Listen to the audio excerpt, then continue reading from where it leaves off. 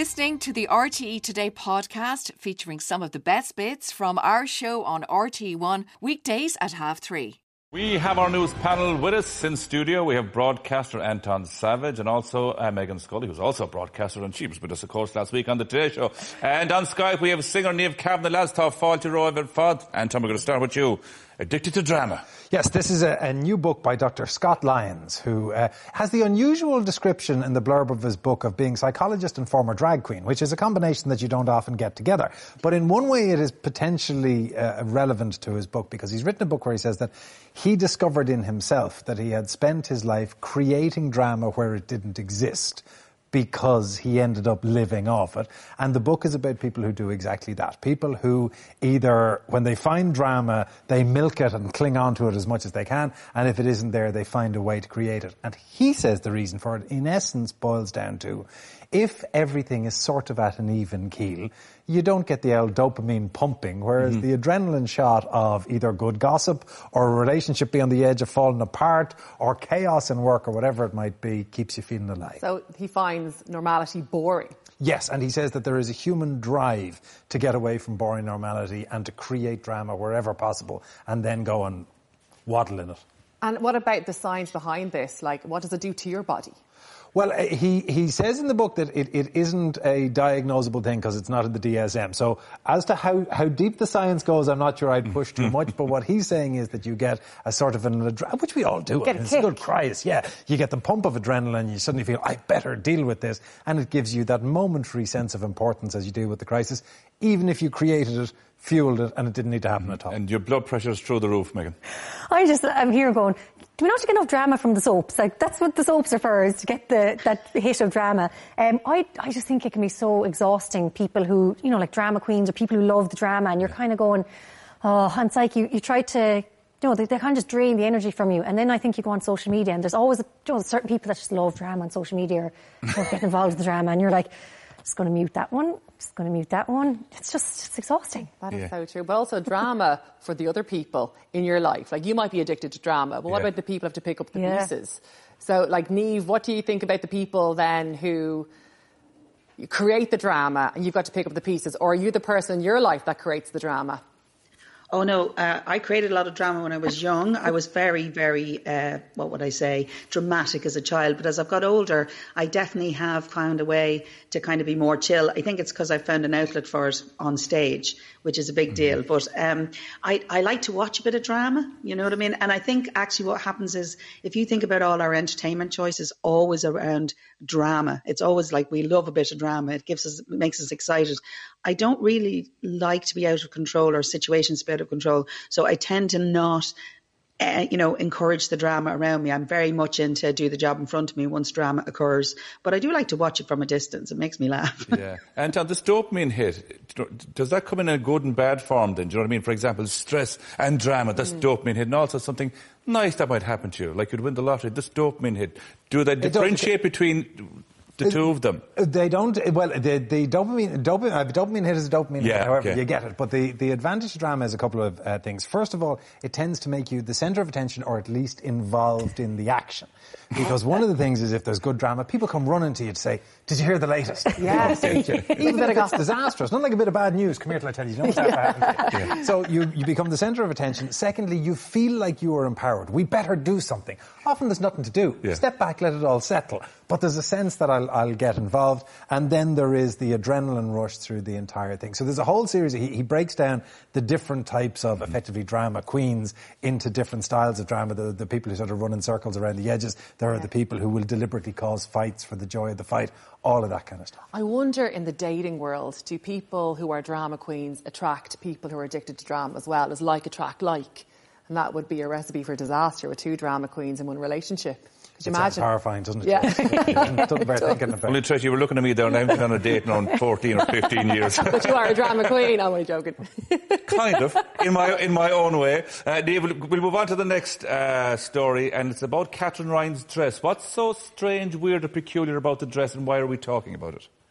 Well, it turns out that she got on the television on the Jonathan Ross show, and the Mirror was reporting that her dress was triggering people who have tropophobia. Now, I had to look up how to pronounce that properly because you're always very worried about those kind of phobia words.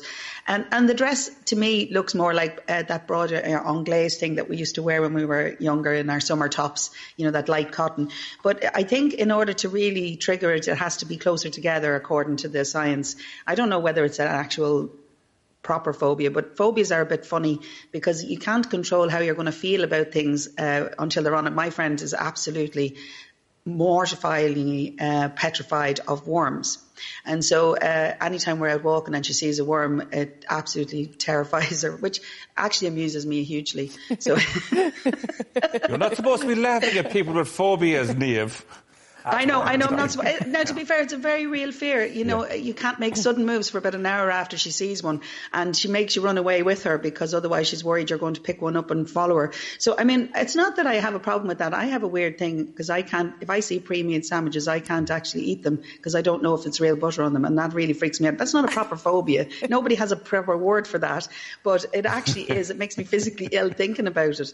But so there's no rational thing to deal with phobias, and I always feel very sorry for her in some ways, but to laugh about it kind of lets the stress of the situation go by.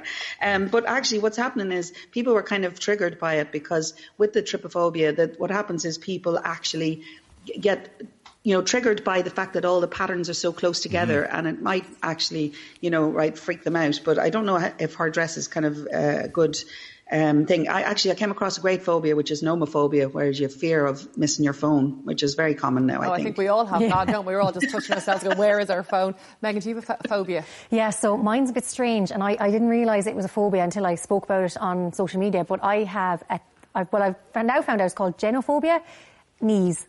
So, even talking about it now, I'm like, so you basically, don't like knees? So when I was involved in a lot of track and field and cross country when I was younger, and when I was in first year in school, I decided to take on hurdles. And when you're on the starting block, you're down and you mark, set, up and run. So when I got up off the ground to start, a girl crossed into my lane right in front of the first hurdle, threw me off. I caught the back of the hurdle, came down on my 2 knees on the AstroTurf. And I can since feel then, I can't have anyone touch them, and it just freaks me out. And then I remember I was in Vietnam travelling in January, and I went for quite a few foot and leg massages because they're very cheap over there, and they kept working on my knees, and I was sitting there going, I think I'm going to be sick. And they're like, are you okay? I was like, yeah. No. Did you not stop after the first one? Because you know what? I thought I could beat the phobia. I was like, if they stay working on it, maybe I'll get over it. I haven't, though. It didn't work. Is it your own knees or someone else's knees? Mine. As well? Like, can you look at other people's knees? The thoughts of... No, do you know what? I'm fine with other people's knees. Show you my knees. No, people touching my knees. And you wouldn't believe the amount of times that people sit beside you and, touch off your knee. Yeah. No, I wouldn't. I don't touch your knees. No, and I've been on dates before, you're sitting beside someone and they start touching, and I'm like, I'm going to get sick on top of this person if they don't stop touching my knees. Anton, what about yourself? Any phobias? It's funny. Niamh actually, what's the reverse of a phobia? A philia, a love of something. I need to meet Niamh's friend, because when I was a small boy, I'm not making this up, one of the things that I would do is I would wash worms. On the basis of the soil. Yeah, no, I would dig the worms up, and it was a small garden that had a concrete base to it, and I would take the worms across the concrete, and then I would wash them in a bucket of water on the grounds that a worm never has the opportunity in its life to be clean. Oh, very sad. And I would then put it on the concrete and guard it from birds till it made its way back into the muck, thinking that 3 foot was the best time in that worm's life. It's like the demilitarised zone, really, in Korea. Imagine when the worm went back and he said to lads, you'll never believe what happened to me today. I was sparkling. Traumatised going back. The worm washer. Yeah. Sorry, that is the one phobia that I don't have it, but that I really like, I love whoever named it. The phobia of palindromes. So a palindrome is a word that is the same backwards and forwards, like Abel was IRA, so Elba. The name for the phobia of palindromes is an abophobia, which is in and of itself a palindrome. Very good. Very good. I love that. Niamh, do you have a phobia? Not really. Not that I've come across, although I'm kind of haven't actually discovered what that is yet. There are certain things that apart from the butter thing, I don't think there's anything really that kind of totally freaks me out. I'm not mad about heights, but I don't know if that's really a phobia. That's kind of, I can get over it. I mean, I've gone abseiling, not necessarily out of choice, but anyway. we got in contact, we put this up on our Facebook page, and loads of people got in contact, and they have a fear, a phobia of jelly. The wobbling of it makes me feel sick. Touching velvet, buttons, it says, picking, scratching or sucking teeth. Oh, God. Your own or somebody else's? This is... they didn't specify, funnily enough. It lacked that little bit of information. But it also says here, terrified of birds, ketchup, moths and spiders. There's a lot of people out there who are not into ketchup or food touching other foods, like beans touching anything on your plate. That's kind of a phobia people have as well. I don't know. You know, do you ever hear of that with some people? A phobia of the beans coming. I know beans touching other foods on your plate. Wow, I wonder what the name is for like that. The sauce. There must be a name. Beanophobia. Okay. Beanophobia. Only joking. Meghann, on to our next story.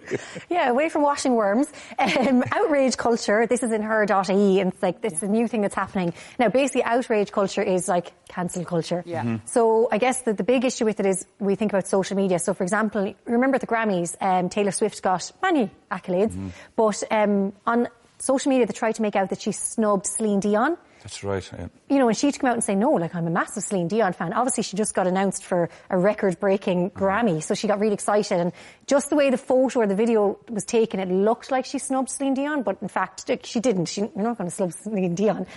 So, you know, on social media, everyone went absolutely bananas. They were so annoyed at this, how could she do that? How could she snub Celine Dion? Celine Dion's a legend.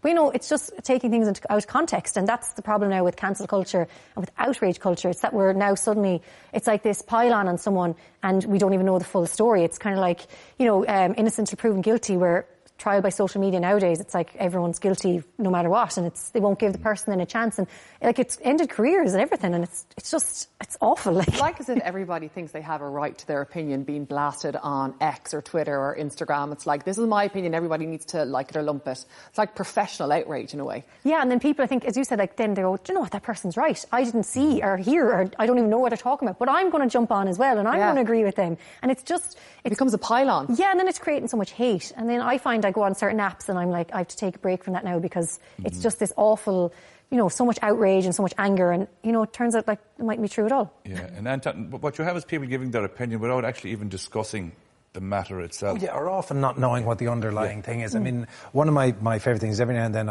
the newspaper column that I write, I will tweet out the links to it.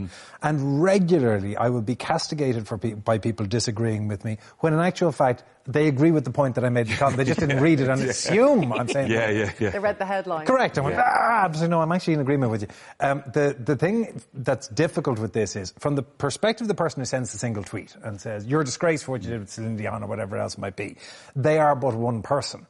To the person in receipt of it, if you're I've dealt with a couple of people who have been on the receiving end of that kind of outrage culture. It is horrendous. It feels like your world is coming apart around you, particularly if it makes the traditional media as well. You're on the front of the papers. You are getting this poured on you at every possible turn. You're getting called everything under the sun. There is apparently no way to stop it. You think everybody is thinking about me. Now, they may not be, but that's what it feels like.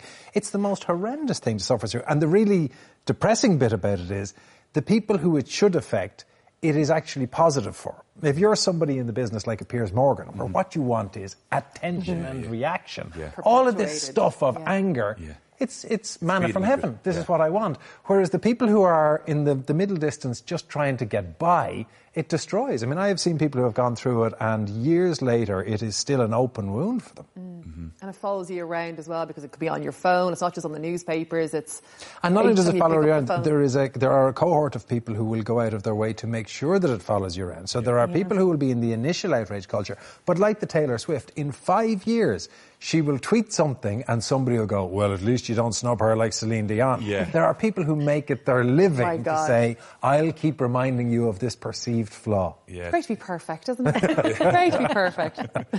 What do you think, Niamh? It's a dangerous enough place to be, isn't it? Yeah, no, it is actually. It's a real problem. And the problem for people who are kind of in the public eye is you're always constantly worried about how somebody's going to take something for you. And there could be 5 million great comments under what you do, and it only takes one for you to really be freaked out and be cancelled, I suppose. I mean, I often think that social media gives a platform to people who would usually be out barking at cars, you know, rather than actually, you know, kind of their opinions would have been heard maybe in the pub in debate, and you would have gone, oh, for God's sake, don't pay attention to that. Yeah. But it's very difficult when it's on social media, because once it's out, you know, and that's it. And people, as you say, Anton, can just revive it at any given moment. And, you know, you just know that it's kind of, you have to be very strong to kind of go against it. And it's difficult. And when they see it written down, it's kind of, they see it as legit. Yeah, and it's not true, exactly. If they read a headline and don't read the actual story. Yeah. Yes, it's just the headline to click. So you click in. And it doesn't necessarily have to be people who are already in the public eye. No. You see these instances where somebody running a cafe refuses the wrong person, and suddenly their lives are pulled asunder. Anton, your story that you're going to talk about now is, would your marriage survive? Yes. Being shipwrecked. This is the story of, it's based on a true story. It's a fictionalisation of a true story. But this is a couple who were sailing their 31-foot boat when it was either attacked or accidentally bumped into by a whale. It doesn't matter what the whale's intent was, the end result was the same. The boat starts to take on water. They decide, all right, gather up what we can. They scoop up whatever bits and pieces they can in the boat and they put it on the rubber raft. They get onto the raft, the boat sinks. Now you have a married couple alone on a raft in the middle of the ocean. They were on that raft for 117 days, which is, 3.5 months. They very quickly ran out of food and had to get by catching birds, sea turtles, fish, whatever was going. They watched 7 boats, 7 ships come into sight and then steam past them without stopping, where each time they thought they were going to be rescued, and eventually they were picked up. And by the time they were picked up, they had each lost 40 pounds in weight, maybe it's 40 kilos in weight for each of them, and could barely stand.